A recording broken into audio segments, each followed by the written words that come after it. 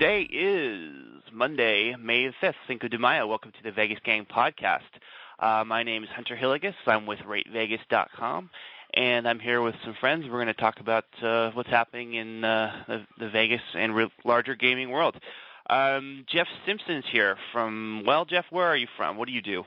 I'm the executive editor of In Business Las Vegas, a business weekly here in the city, and also write a gaming column for the Las Vegas Sun, where I'm the business editor. Excellent. And Chuck, what's your story? Oh, my story is I am the head writer guy for Vegas Tripping and Macau Tripping and a couple other sites. All right. Excellent. Dave Schwartz.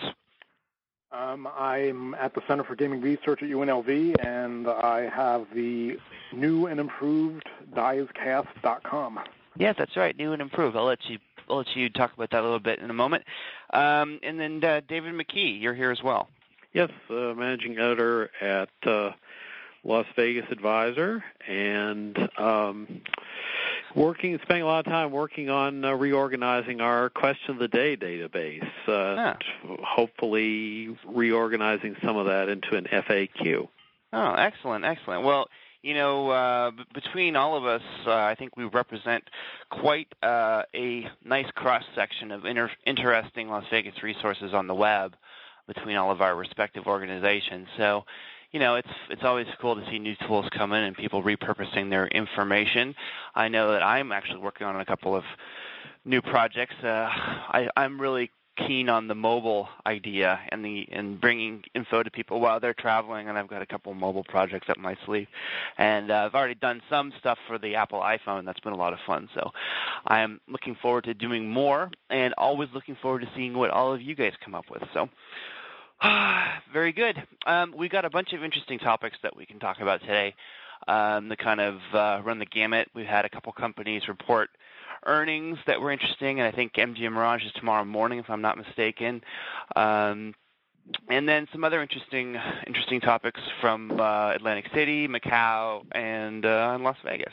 But out of the gate, Jeff Simpson, you mentioned something right before we started regarding to Tropicana. Do you want to fill us in on what's going on? Sure. Well, the Wall Street Journal filed a story by Jeffrey McCracken and Tamara Audi today, and it said the Tropicana Entertainment LLC, that's that sort of separate entity underneath Columbia Sussex that they created to hold their casino properties, most of their casino properties, including all of the Astar properties, that entity, Tropicana Entertainment, is expected to file for bankruptcy protection as early today. And if so, it would be the largest corporate bankruptcy of the year.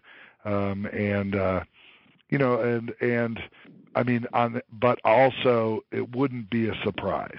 I think that, and probably on earlier podcasts, I think all of us have said that we expect that, that it is not a viable ongoing entity.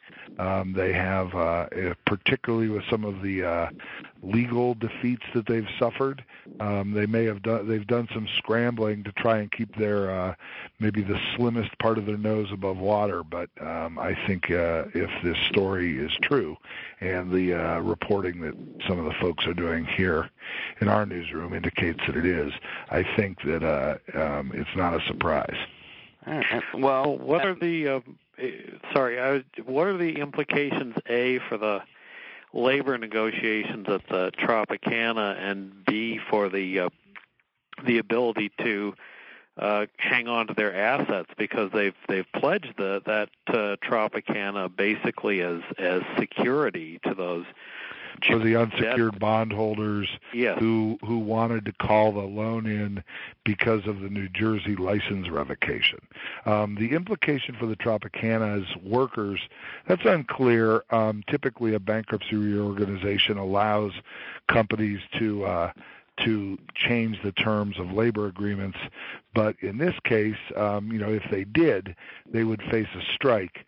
Common sense would have dictated that long ago the Tropicana would have just, signed a contract parallel to everyone else on the Strip. That's just a headache that they don't need. But Bill Young, the owner of Columbia Sussex, is obviously a very stubborn and, in the way of the casino business, none too bright guy. And he has evidently decided that he wants to fight the Culinary Union. As weak as his company is, it's probably not the smartest time. He lost a big battle in New Jersey, partly to the Culinary, and so I don't think. Logic would say that they wouldn't want to have a huge strike at their Las Vegas property right now, but when you try and ascribe logic to Bill Young and Columbia Sussex, I think that's probably a mistake. So could it mean that they would ask the bankruptcy court for the ability to get out of their union contracts? Maybe. I mean, it would be ridiculous and foolhardy, but, this company has surprised me time and again. Mm-hmm. Well, does this put not only the protraction of the labor talks, but also the extension till mid-May with Wilmington Trust, who held that $960 million worth of debt? Does that cast those moves in a different light? Is it conceivable that they were planning this filing and they were just stalling for time? The thing, and according to the Wall Street Journal story, that this is sort of a last minute kind of on the fly decision that they've made. They evidently missed a fairly big payment last Friday, and I can't remember. I read it earlier in the day, but it was a pretty big payment that they missed, and I remember. And so, how it will affect those things, I just don't know. But I presume that the company has set up this subsidiary in a way that isolates the rest of the Columbia Sussex assets, pretty well, and it will just come down to the casino assets, which are pretty separate. Could Columbia Sussex end up losing all of those assets? I think it's a pretty strong likelihood. Mm-hmm. Well, I mean, definitely. I don't, like you just said, Jeff. I don't think anyone here would be surprised to see this go this way. I mean, it'll be interesting to see how the story unravels and unfolds here.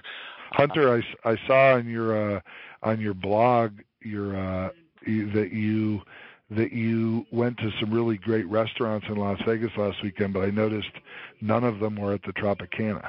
Yeah, I haven't set foot in the Tropicana for quite some time, and the last time that I did, the thing that struck me the most is I went to go, I sidled up to a craps table to see if I could throw the dice for a few minutes, and my beer didn't fit in the drink tray underneath the table because it had been, I think, put back together with duct tape. And so I kind of just decided to turn around and walk out at that point. So, wow. Yeah, I mean, deferred maintenance takes on a whole nother meaning in this case. But I'm sorry I didn't bring my camera with me when I did my secret shopper thing over there, because it was, I mean, if people wouldn't believe the photographs even if they saw them. Yeah, I mean, it's obvious that these guys have cut it down to the bone. And, if they do that and they still can't get things to pull together, I think we'll probably end up with someone else running that place at some point in the not-too-distant future. And I don't think any of us are going to shed any tears for them. No. I'll be sure. I'm going to be out there this weekend, so I'll be at the Green Monster across the street. So I've got plans to do a little recon at the Tropicana. So hopefully I'll get some groovy photos of bed bugs and whatnot. Good. All right. Well, leaving the Tropicana behind for a moment, I want to fly on over to the distant land of China and talk a little bit about Macau.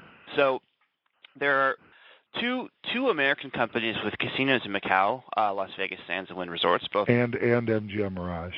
Yes, MGM Mirage tomorrow will report the results. I was going to say have reported, so we get some idea of how the numbers are going. And so not only do we have some information on some of the numbers, which is interesting, and we'll get to that in a second, but the big story out of Macau recently, I think, was the story that future concessions will be limited to basically what's existing, sort of putting the brakes on gaming expansion in Macau. The players are set, at least for the immediate and near future term. And I thought that was a pretty major story. So, Chuck, you follow Macau pretty closely on a regular basis. Do you want to quickly give us an overview on what happened? Well, pretty much the Chinese government, in concert with the Macau SAR government, have decided to put the brakes on expansion of casinos in Macau. And they're doing this in two ways. One is they're not offering any more concessions. There are 6 concessions, 3 concessions and 3 sub-concessions. All of those were given upon they were going to decide whether or not they were going to give more concessions in 2009, and they've decided not to. Additionally, there will be no further casino developments in Macau, Cotai, Taipa, moving forward. I think what they're kind of trying to do here is, under the ruse of protecting the population from the crazy growth of gambling and whatnot, and keeping their eyeballs on everything, is I think they're going to kind of like shake out some of the older SJM dumpy kind of properties as the new ones come online.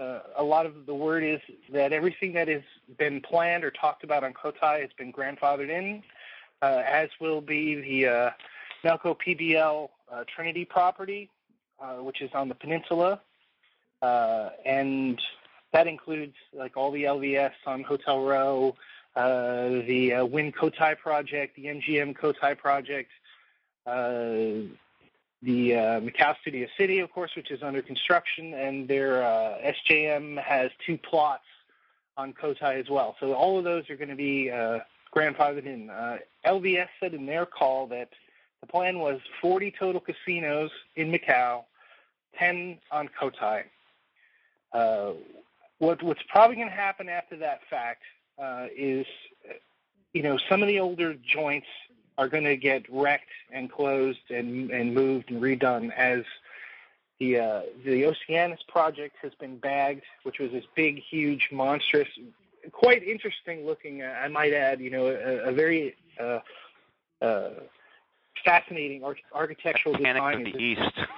Yeah, it's like this gigantic whale that ran aground, like steamrollered over the top of the Macau Palace, the floating casino. For anybody who's ever been there, they know that thing.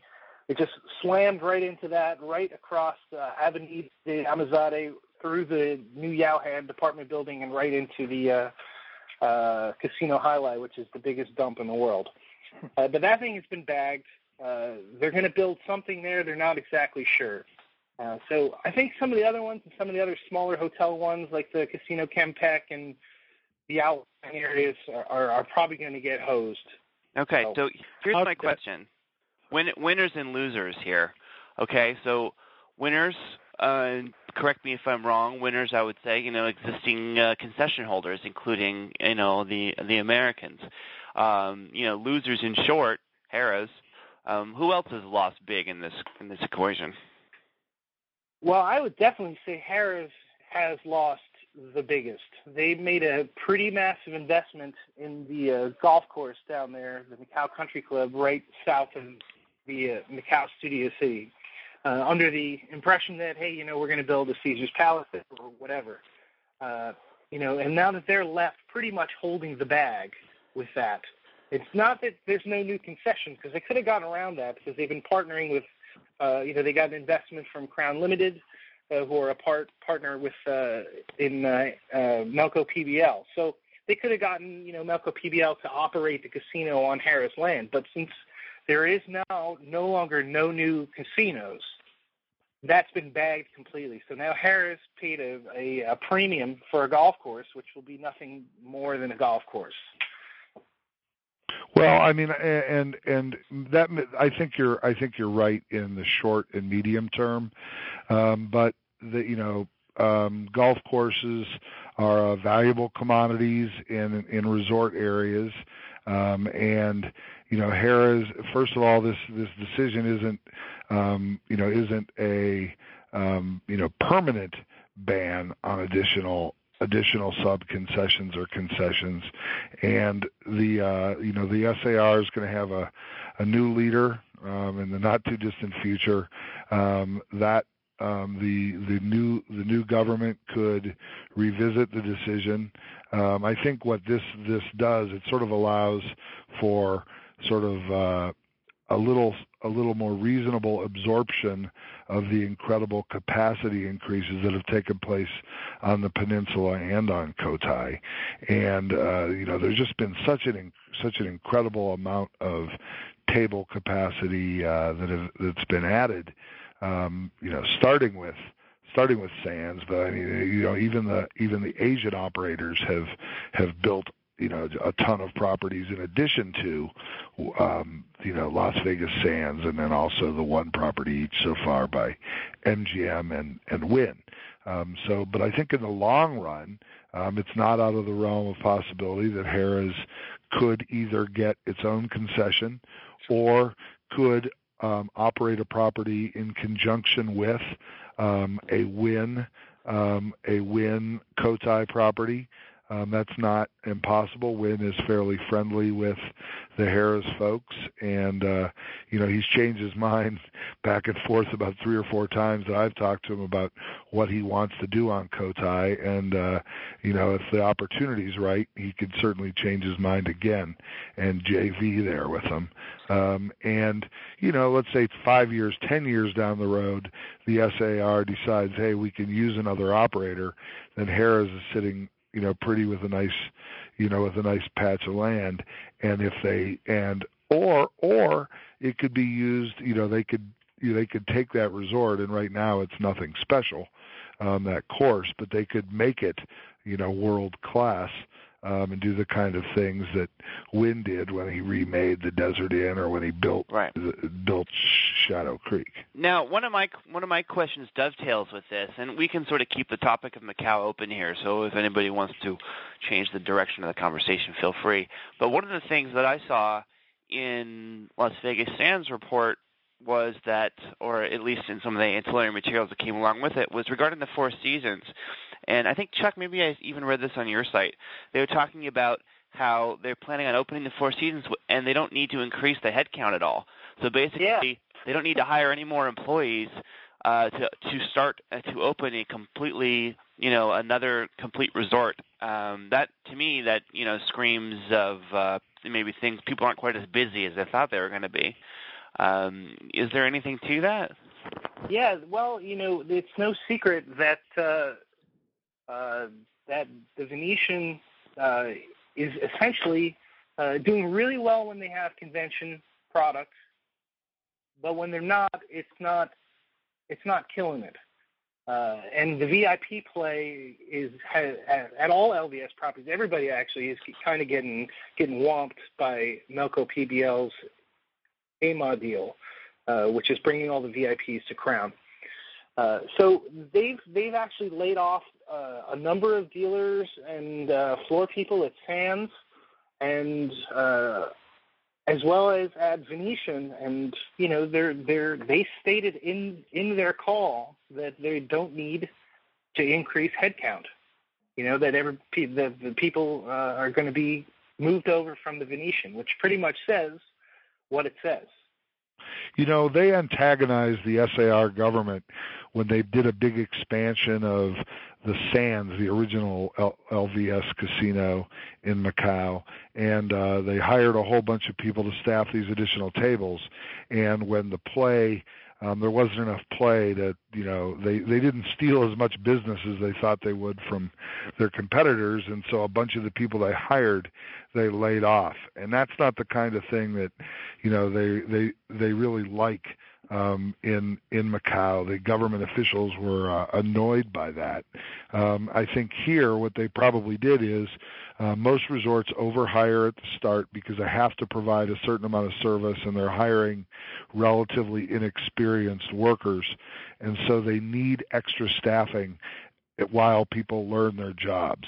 And then as people get better, they can make do with less workers, and probably they figured it makes more sense, rather than antagonizing the government and having to go out and rehire folks, just keep those people and move them into the new jobs. So that's probably an element of what's going on there. Well, and employment is it's a very sore point in that market, especially when the Macanese see so many guest workers being imported to build these places. And I mean, the capping of the concessions was also, and the freeze on gaming capacity was also part of a much broader set of policy prescriptions that are partly aimed at tamping down some of the unrest in Macau. And then there was kind of a canary in the coal mine moment just a few days before the announcement came out. There was a piece that ran on Dow Jones the weekend before where it was reported that the Chinese government was of the belief that $80 million in Macau revenue had gone missing.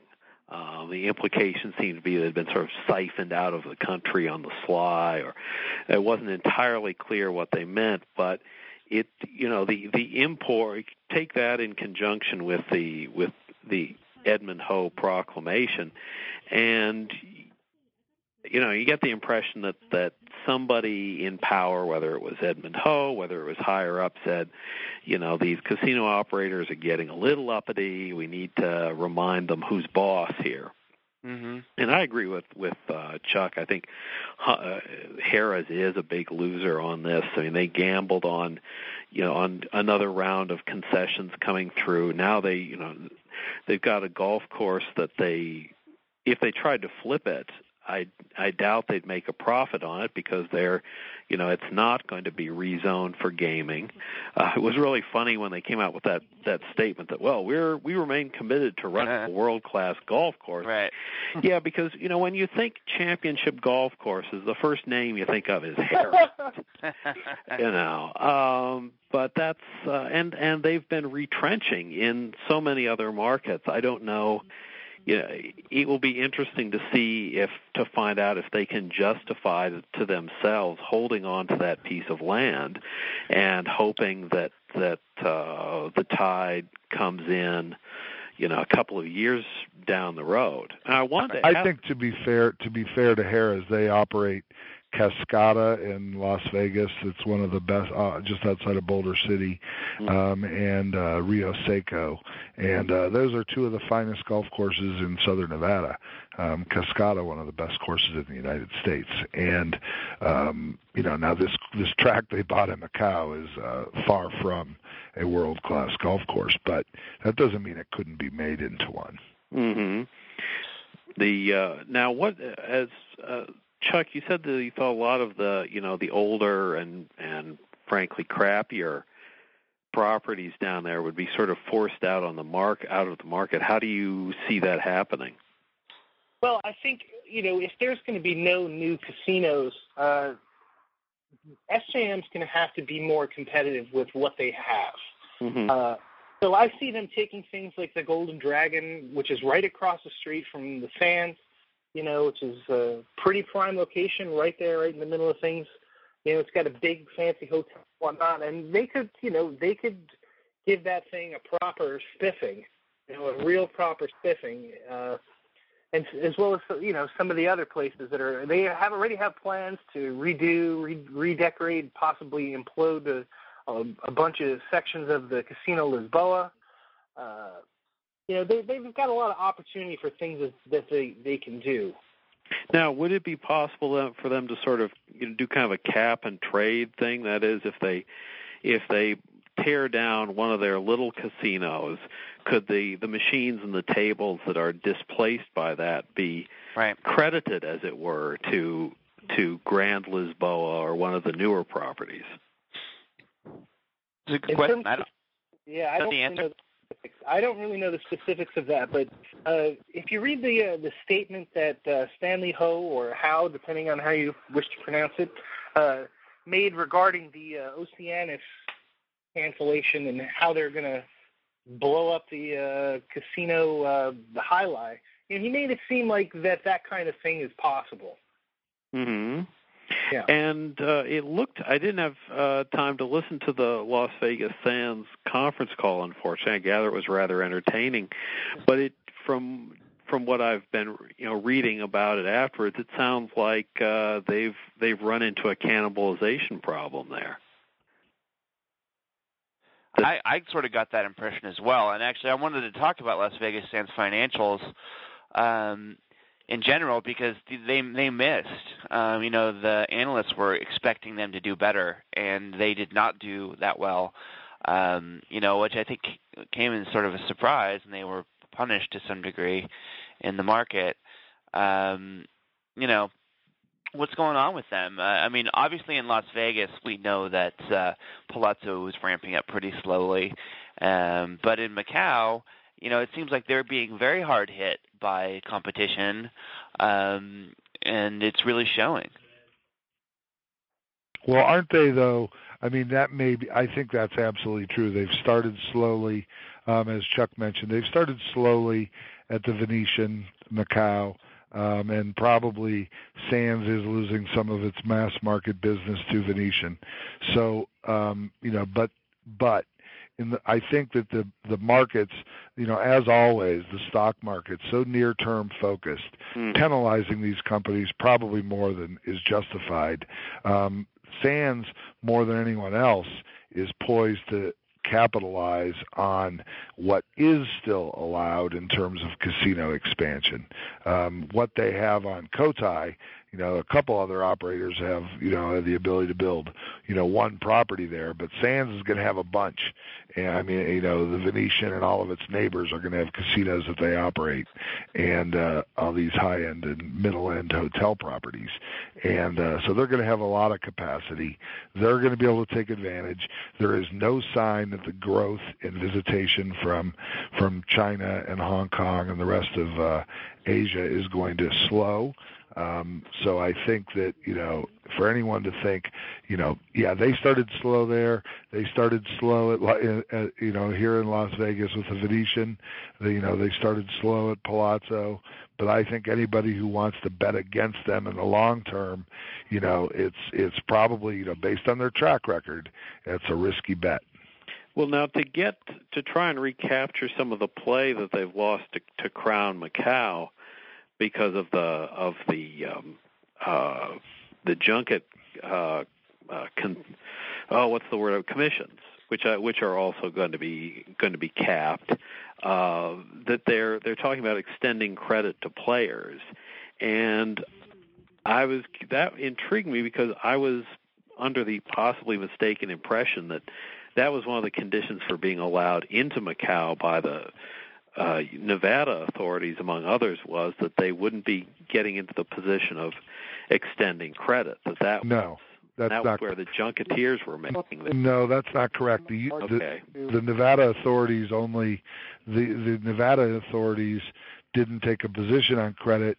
They wanted the American operators wanted the Macau to say that gambling debts are legally enforceable. And they have not done that, as to the best of my knowledge. But because credit is a vital element in the casino business, they're going to make the decision, based on the creditworthiness of the customer, I guess, and how desperate they are to get additional VIP play. Some of them are considering, or may even be granting credit now. It's not against the rules. It's just that the government doesn't back it up with the force of law like they do here in Nevada when you sign for a marker. Here in Nevada, you sign for a marker and you welch on your marker, you've written a bad check and are, subject to the penalty of law. That would not be the case in Macau as of right now. So is that why Sands has held off doing it until now? I don't know. I don't know what their strategy is. I think most of the American operators have allowed the junket masters to provide the credit, and they just reap the benefits of the play. Mm-hmm. Yeah, it's a really strange situation there with the dead ships, where they sell the dead ships to the junket people, then the junket people sell it to, I guess, a sub-junket operator, and a lot of that is based on people coming from the same hometown or village.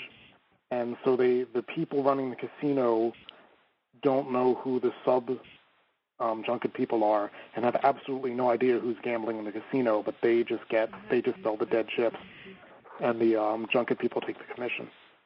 Bizarre. Yeah. And I'm actually surprised that the Gaming Control Board signed off on it a couple of years ago, but apparently they did. And I seem to recall that one of the things that Wynn wanted before he got involved was some assurances that he would be able to grant credit. I do remember that. Well, speaking of Wynn, they also reported, and they did pretty well. I think some analysts actually expected them to do slightly better than they did, but they showed a strong profit. Seems like Macau business for them hasn't been quite as impacted by some of the newer places than LVS, and Wynn Las Vegas seems like it's still going strong. They also made an announcement that the Wynn Diamond Suites product in Macau, the expansion, is now going to be called Encore at Wynn Macau. So they're unifying their brand more and more. Talked a little bit about Cotai and again saying that they're planning on building something that they describe as remarkable and exciting. It'd be interesting to see if the Cotai project ends up.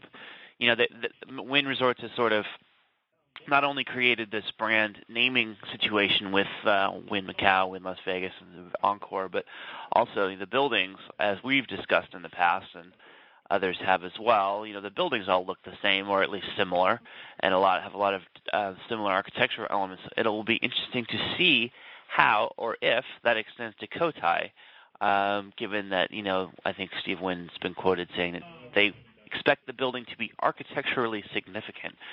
So, I guess we'll have to wait and see. Anybody see anything interesting in Wynn's call, announcements, or financials, other than the golf course thing, which we can talk about in a minute? Well, to me, they did experience a decline in profit, decline in cash flow, and it's a connection to the market. Wynn doesn't really give a rat's rear end about what Wall Street thinks, and he has always said that he's going to, and he's made it clear in his conference call, that he is going to run his properties in a way that provides great customer service. He cares about the long-term impact on the brand. He's not going to cut folks just to try and keep margins high. So, I think he is doing better than most of his competitors. He does compete, at the high end more than his competitors. I agree with you, Hunter. It was a pretty good quarter, relatively speaking, compared with Sands, but it wasn't the same kind of knockout quarter he had a year before. Right. So but then again, that's the times. But he certainly did great in Macau.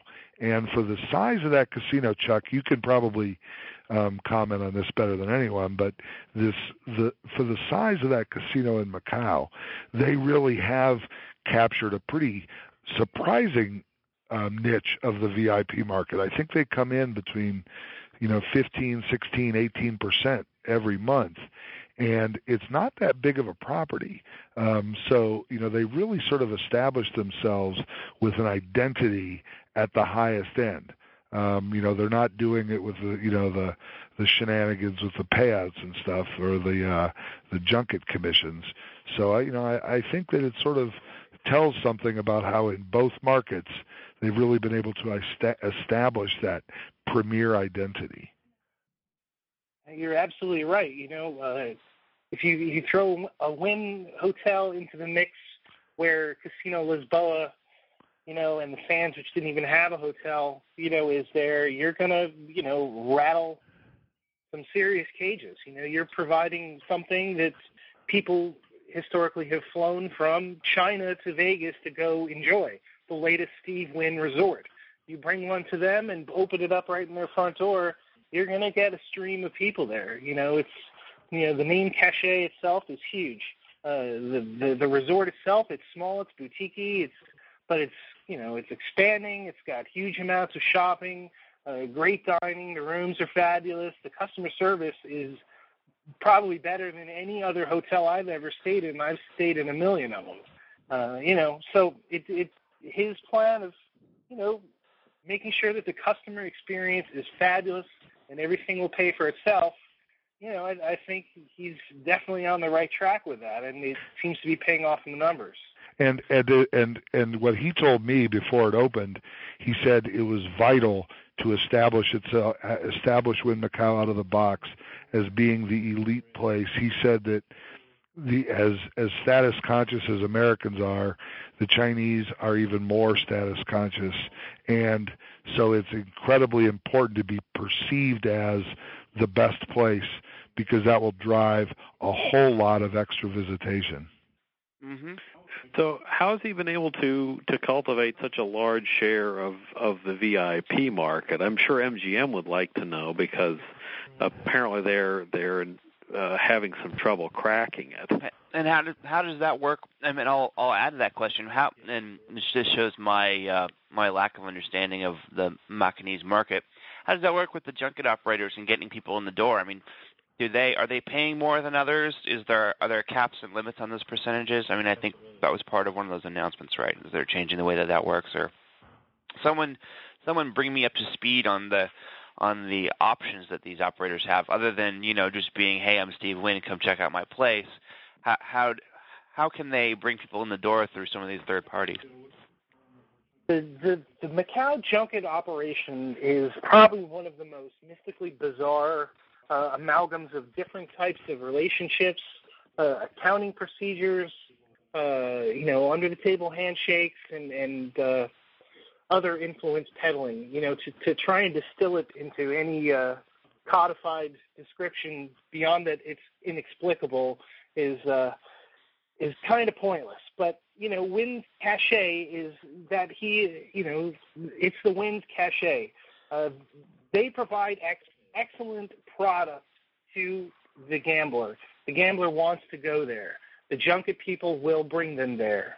Junket players, the Amex thing, they kind of aggregated a bunch of other smaller junket operators and do some investments and give them some money to kind of cover the chips. And they've signed an agreement with, the Crown based on a little higher of a junket percentage rate.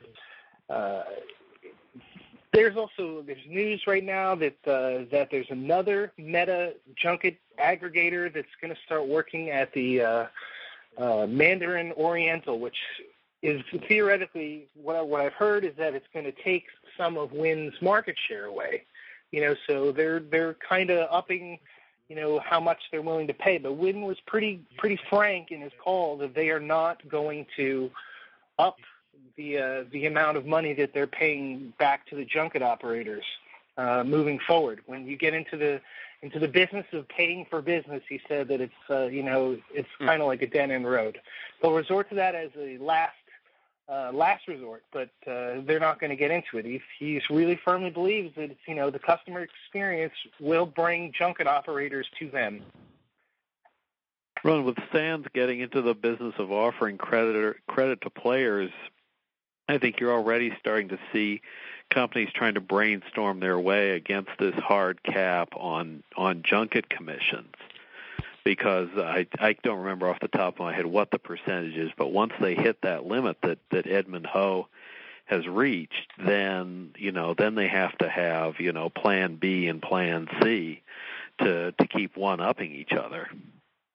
Yeah. That's part of the reason why they're, taking a really strong look at this stuff. Otherwise, it's just going to get out of hand. Everybody's going to end up paying for business, and the junket operators will theoretically have all the power. In fans, if you really look at what they said with their earnings, their mass market was up.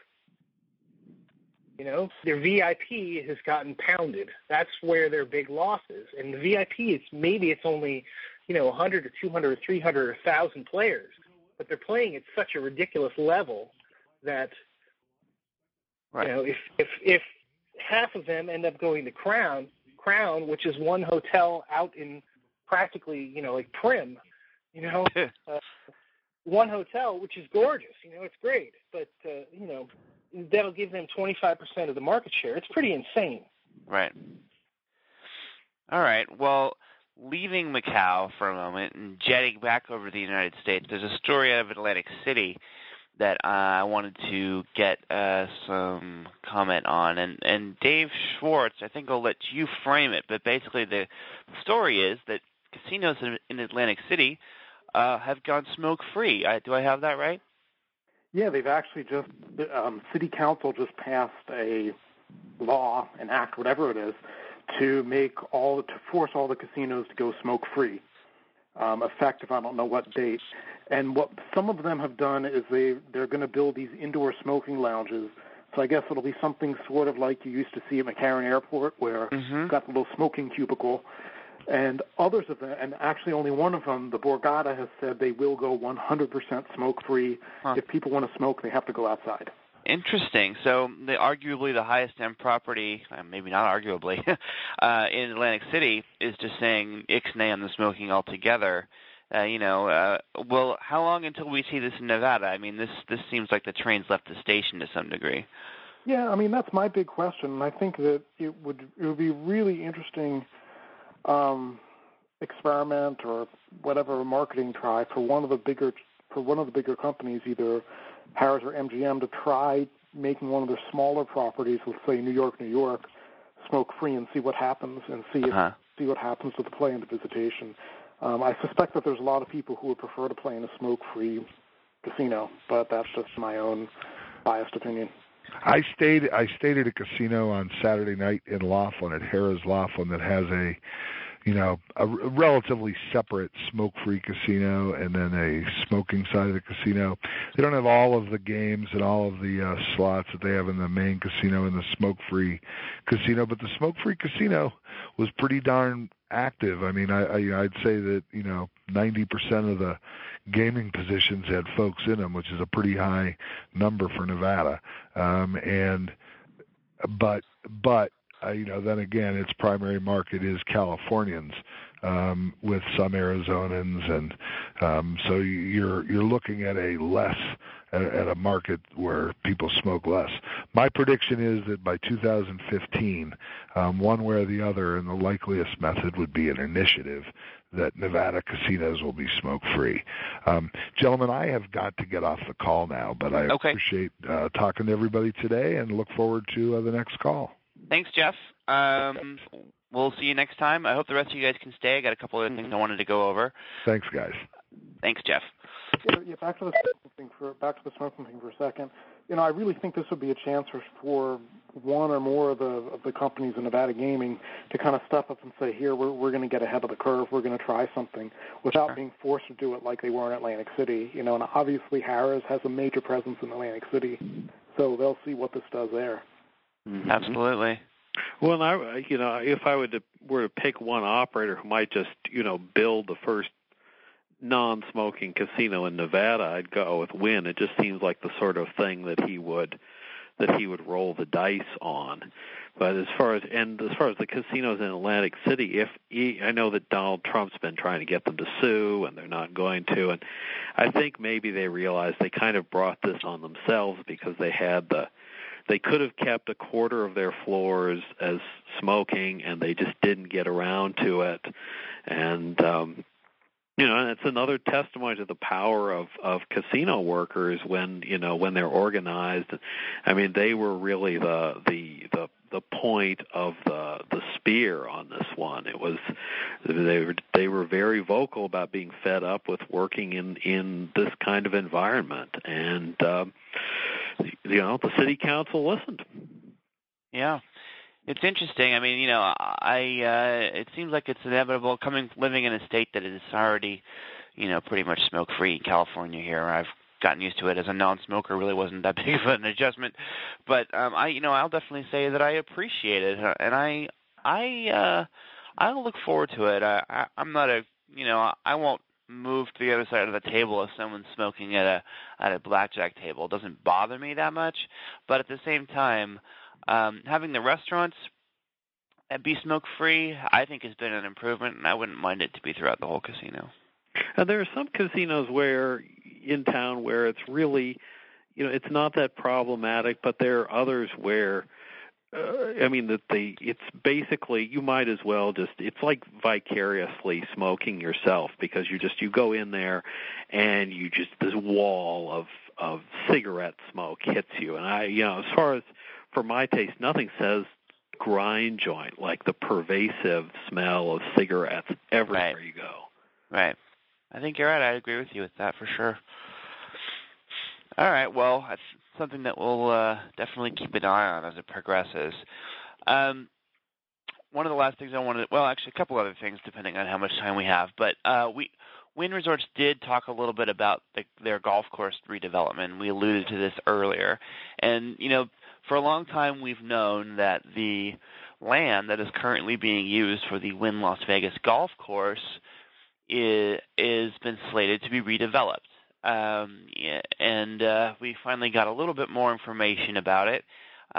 Basically, Wynn Resorts has said that they, too, will be jumping into the convention game, building 2 more hotels, a state-of-the-art convention center, and a lake similar to what you have at Bellagio. And they talked about all kinds of things like underground trains to ferry people between the places, and conference rooms overlooking water features and that sort of thing.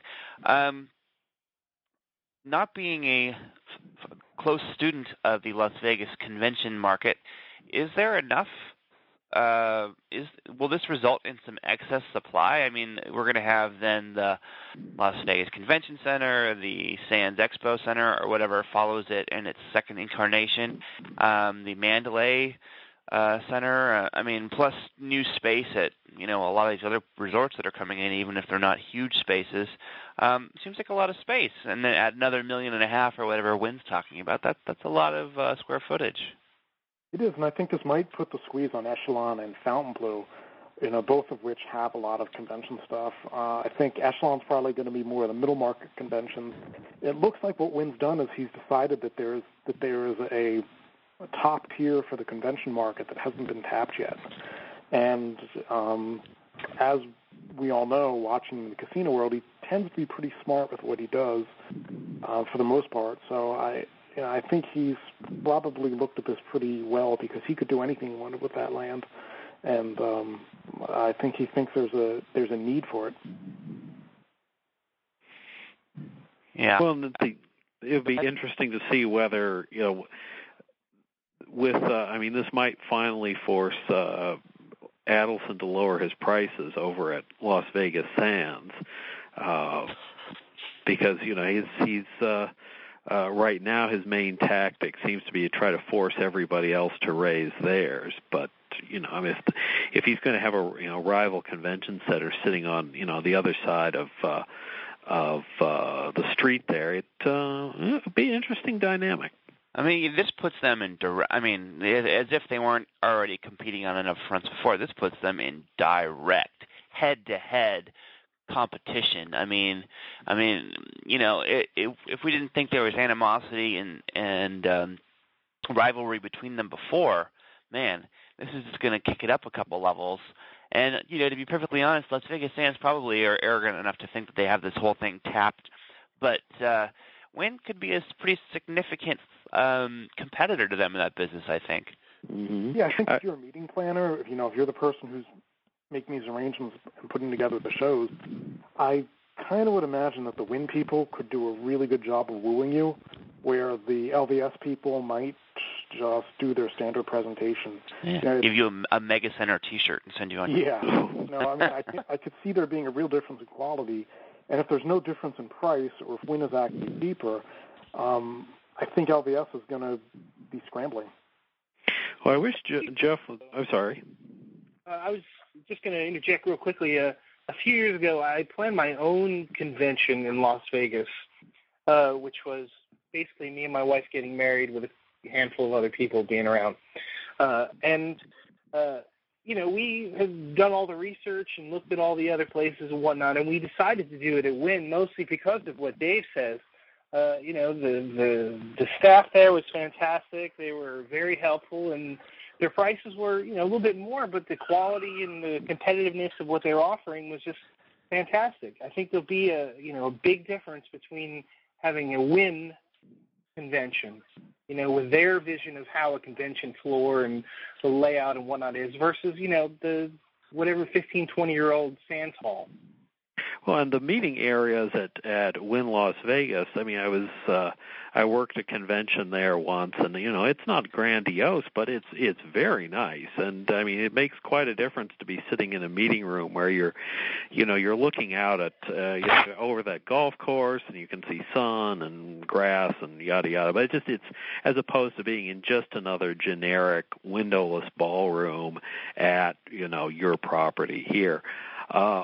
I was going to say I wish that Jeff were still here, because the Wynn announcement left me with a lot of questions, and not in a bad way. I mean, I'm curious in terms of trading off the golf course for a lake.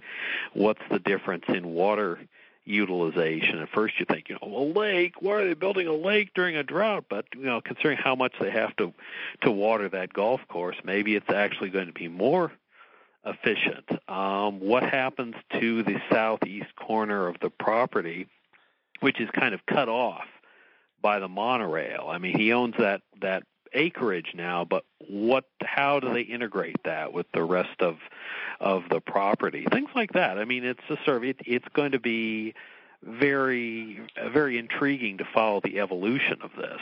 Well, and, we'll definitely keep this project on our radar screen, and this will certainly not be the last time that we talk about it, as it's certain to be a pretty major project that I'm sure will evolve over time. And God knows Wynn is to be commended for not offering a human sacrifice to Wall Street, unlike MGM Mirage. Yeah, well, I'm glad we're not going to see City Center 2. City Center is another very interesting project, but I think I personally would have been disappointed if that's the way that they decided to go. So I'm glad that it's going to be something a little bit different. Even though, not being a convention planner, I can only get so excited about convention space. But it should be interesting to see how it all plays out. And having a large lake feature could be interesting. And hopefully it won't just be a repeat of Bellagio with, a wet design fountain system, and that's call it a day. Hopefully we'll get something unique and interesting in there. And I think we probably will. One of the last things I wanted to talk about today is something that seems to always be coming next year to a theater near you. I never, I've heard this story many times, and maybe it's actually coming this time because City Center is opening, and this is in reference to the story, server-based gaming. Okay, so the idea behind server-based gaming is that the video slots that you see all over a casino floor could be, the games could be changed out. There are certain parameters that govern how the games can be changed out. They can't change a game while you're in the middle of playing it. There are some specific criteria for the idle time that's required. But, the result is that more popular games you could see more of them in peak times, basically adjust the game mix on the fly to some degree, or at least much more so than today, and a host of other interesting options. Now, Dave Schwartz, I know you followed this quite a bit. Do I have that right, basically in a nutshell? And yep. Can you flesh it out a little bit more? Absolutely. Pretty much the manufacturer just puts a cabinet into the casino floor, and then they run the software. It's kind of like if anybody does the MAME, the machine emulated arcade games, on your PC or not, where you can basically put all the different games into one cabinet. And that's all it is. And it's supposed to have all these great savings. I know they've been kicking this around since about 2004. Every year at G2E, it's always the big thing. I know they started doing a test at Treasure Island, I think 2 years ago, 1 or 2 years ago, and I haven't heard anything pro or con about that since. And I keep on waiting to hear that they're actually going to roll it out, so I guess they finally are going to roll it out. I'm sorry, go ahead. I think they have these at Crown Macau. Mm-hmm. Yeah, because they have a whole huge bank. They don't have too many slot machines, but they're all video machines. Everything is all LED. So here's my question. There are a lot of the most popular games. Okay, so I'm talking like your Wheel of Fortune and your, even to a lesser degree, Megabucks and other games that are very heavily themed, and that's kind of their shtick. They're highly dependent on all the collateral materials that are built into the cabinet and all that sort of thing, and special feature kind of reels and whatnot. I mean, how does that jive with server-based gaming? Because, maybe if you love Double Diamond Deluxe with Cheese Part 3, you can distribute that across the floor in no time. But some of these more popular games require, extra stuff. How does that work? That's another thing I was wondering, because a lot of those games are the participation games where IGT, or whoever else, but mostly IGT for the Megabucks and Wheel of Fortune, pretty much owns the game, and the casino either rents it or splits profits from them. So I was wondering how that would factor in if they're doing the server-based. And I haven't really talked to people in the industry. I haven't really gotten a definitive answer anyway. So my guess is for the conceivable future, there would still be games with specialty cabinets that would be pretty much single-purpose games. And you also have the carousels and stuff like that, and the linked progressives. But they have, I know as far as the bonusing technology goes, they're developing the ability to link every game on the casino floor into one big progressive. So they're doing all kinds of stuff like that, and I think they're just waiting for a chance to roll it out. Yeah, I don't think you'd ever have 100% based server games, simply because some of the machines, like those Wheel of Fortune ones where everybody sits around it in a circle. You couldn't do that as a server-based game, because that's all it's ever going to be, is a Wheel of Fortune machine. But there's some, I've been trying to find out more of, and it's very difficult to get information. The people are very secretive about this. For instance, neither MGM nor IGT would say where the server-based machines at Treasure Island are. I think you just have to walk through and look at every machine and try to figure it out for yourself. But also machines where they're where they have very the proprietary, high-profile kind of signage, things to grab you from halfway across the casino floor. You bring that issue up, and people get very vague and non-committal, and it's because in order for these things to be so interchangeable, then you can't have very idiosyncratic machines or signage. There has to be a certain amount of uniformity. So, it seems like there are a lot of unanswered questions still hanging out there. I agree. Holograms. Yeah. I think from a design point, which Hunter, maybe you would want to comment on this, think how boring it would look if every machine had the same exact cabinet. Well, right. I absolutely agree. Obviously, just from a purely marketing standpoint, the reason they went to all this cabinetry and interesting stuff was to differentiation, and I'm sure a lot of the game manufacturers and designers wouldn't be too thrilled about everything just looking like a slot terminal.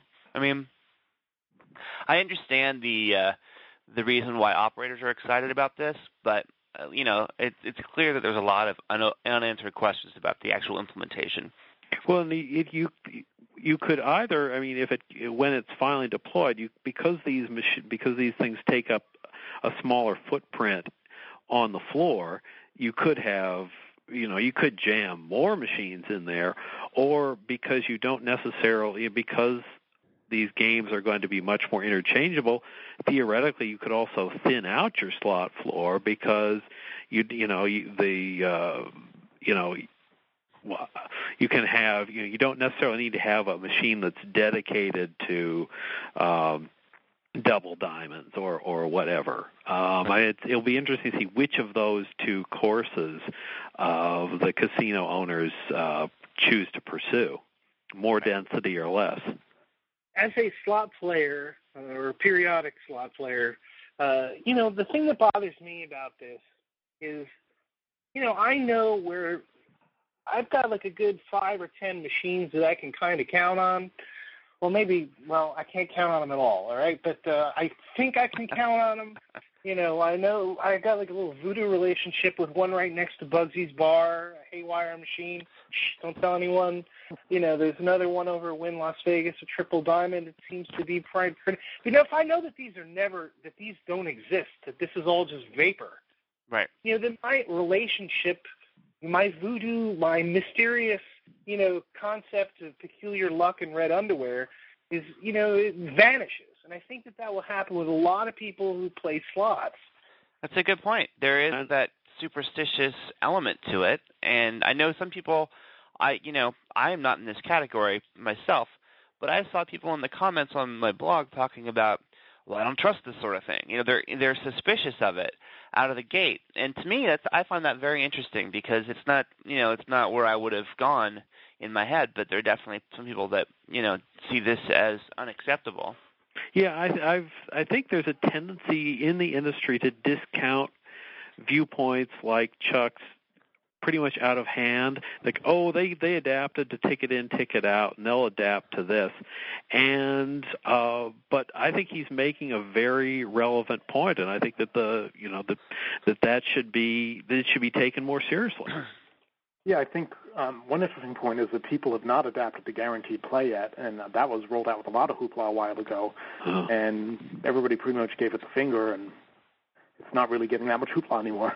Yeah, no, you're absolutely right. The business press had a piece about IGT having taken a drubbing on that front, among others, that guaranteed play was considered pretty much of a flop. I think it's interesting to see how that stuff plays out. But I agree that this isn't necessarily a guaranteed uptake. Some players don't trust it and are going to be suspicious. Well, and it probably doesn't help the issue of player trust when a member of the gaming control board said, as Mark Clayton did, that maybe you could loosen the holds on these machines for your bigger players and tighten them up for your smaller players.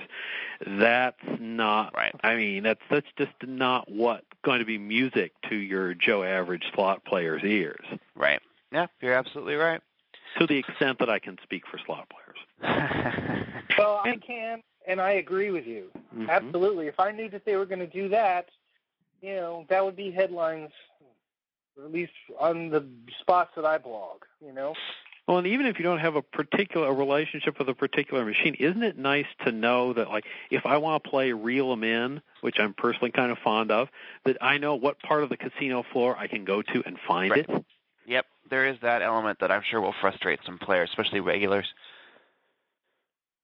Just when the slot finder, the whole concept of the slot finder on the kiosk at Planet Hollywood, and as you also have online, now it's constantly going to be a mess. Right. Yeah. It's just that was a great step forward, and this could